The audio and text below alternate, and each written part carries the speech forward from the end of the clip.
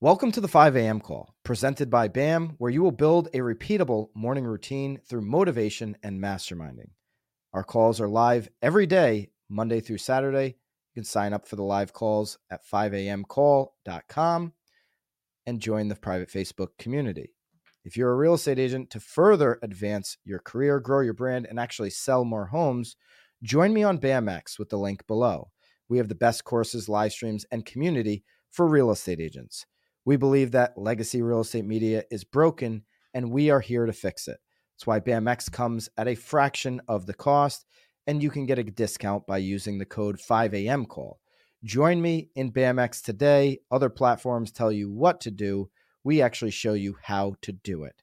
Hit the link below for BAMX and use the discount code 5AMCall. Good morning, 5 a.m. friends. Today is Wednesday, September 27th, 2023, and this is Lisa Chinatti calling in from Boston, Massachusetts. I know I've shared that I've embedded myself back into the day-to-day happenings in the business, both from the staff side and the agent side.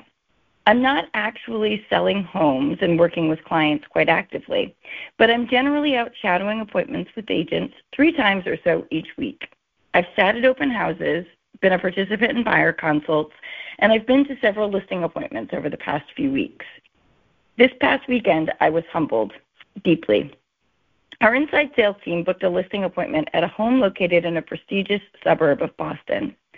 The notes provided by the inside sales team stated that the seller said he thought his home was worth $1.6 to $1.7 million. The home has 7 bedrooms, sits at the end of a cul-de-sac, and was being freshly painted top to bottom, both inside and out. The seller was super motivated and wants the home on the market and sold ASAP so that he can move out of state. I'm reading these notes with Jason, and we're both like, easy, we've got this. We have agents that work in that price point. We know that no one in our local market can touch our newly revamped marketing plan. And we keep reading as we discuss which agent will be the best fit for this appointment. The thing that is most important to the seller is hiring an agent who has a deep understanding of the local market and a serious track record of sales in that community. In the past 3 years, we've only sold 5 homes in this community. We represented the buyer in each transaction.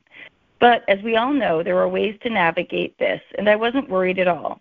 We selected an agent to cover the appointment and got to work. Marketing package was ready to go. CMA was completed masterfully with 4 comps all within a half mile and sold within the past 4 months. And they show the $1.6 to $1.7 million range the seller is expecting, all with 5 or more bedrooms and around the same square footage, one even on the same street. Research was completed. Schools, local highlights, country club details, market data, you name it, we had it. On the day of the appointment, we get to the house, and I suddenly have a lump in my throat. The exterior is rough. The painters didn't scrape before painting, nor did they replace any rot. The windows are original to 1962. The landscaping hasn't been attended to in a very long time. When we walk in, it gets worse. Someone told the seller to paint everything white, and I mean everything. There isn't a drop of color left anywhere in the house. The bathrooms, all 5 of them, are either original or from 1985. The hardwood floors are in rough condition. All clearly need to be sanded and refinished. We even learned that the seller's last dog had an affinity for claiming various spots in the living room, and as such, those various spots were permanently stained. Normally, this wouldn't be an issue, but the comps in our CMA are all beautifully renovated and maintained. Now, there are some offsets. This property is over 3 acres with the most bucolic private pond and red barn for horses. It sits at the very end of a cul-de-sac, and it has a first-floor bedroom suite for someone who needs multi-generational living. But will these things offset condition? Honestly, I didn't know. We didn't know the market well enough. We left that day without a signed contract and scheduled a return visit for a few days later. Hours of time spent poring over MLS and market data, and I still had no real clarity on how to price this home or whether the seller's number was realistic. I knew how we'd market it, I knew the strategy, and I was passionate about all of that. But we sat in that appointment, and I know that there was a smidge of doubt and hesitation in my voice. The seller said he still had one other agent to meet with and would then decide. I didn't even present the contract at that appointment. This is not at all how I do things. I walked out and said to the agent that was with me that we weren't going to get this one, but the seller had definitely picked up on that lack of confidence in my voice. Well, sure as shit, Sunday afternoon we got the call. He loved us. It was a hard decision. He loved our marketing plan and saw our passion for the industry, blah, blah, blah, blah, blah. But he went with an agent who lives in town and who sells 20 homes a year in that town.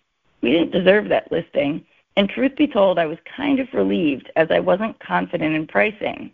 But we still lost. We finished in second, and that stung. I hate to lose. You might be wondering why I chose to share this. It's not because I think my sales skills are phenomenal or because I never lose. Because I don't think my skills are phenomenal, and I do lose. But trust me, there's a silver lining in coming in second, and I'd like to share that perspective with you today.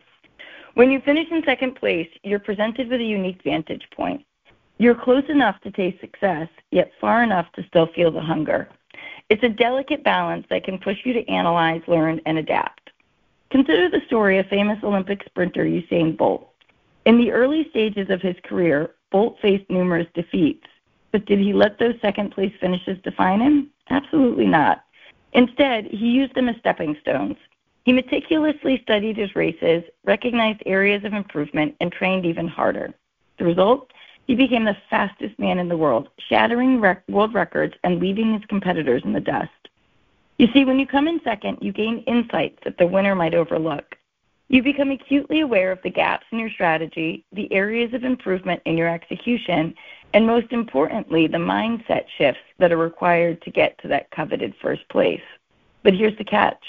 How you rebound from finishing in second is entirely up to you. You have the choice to view it as a setback or as a set up. You can either let it define your future or use it as a defining moment that propels you to greater heights. Our industry is no different. The real estate landscape is, as we know, ever evolving, especially right now, and the path to success is paved with challenges. Finishing second in a deal, missing out on a prime listing, or not hitting your quarterly targets can be disheartening. But remember, each of these moments offers a lesson, an opportunity to refine your approach, and a chance to come back stronger. Your resilience, determination, and the willingness to learn from second-place finishes are what will set you apart. These experiences will mold you, shape you, and prepare you for the many wins that lie ahead. Embrace the power of second place. Let it fuel your passion, drive your ambition, and be the catalyst for your success. Remember, it's not the one loss that defines your future, but how you choose to respond to it. So I'll see you all back here tomorrow at 5 a.m.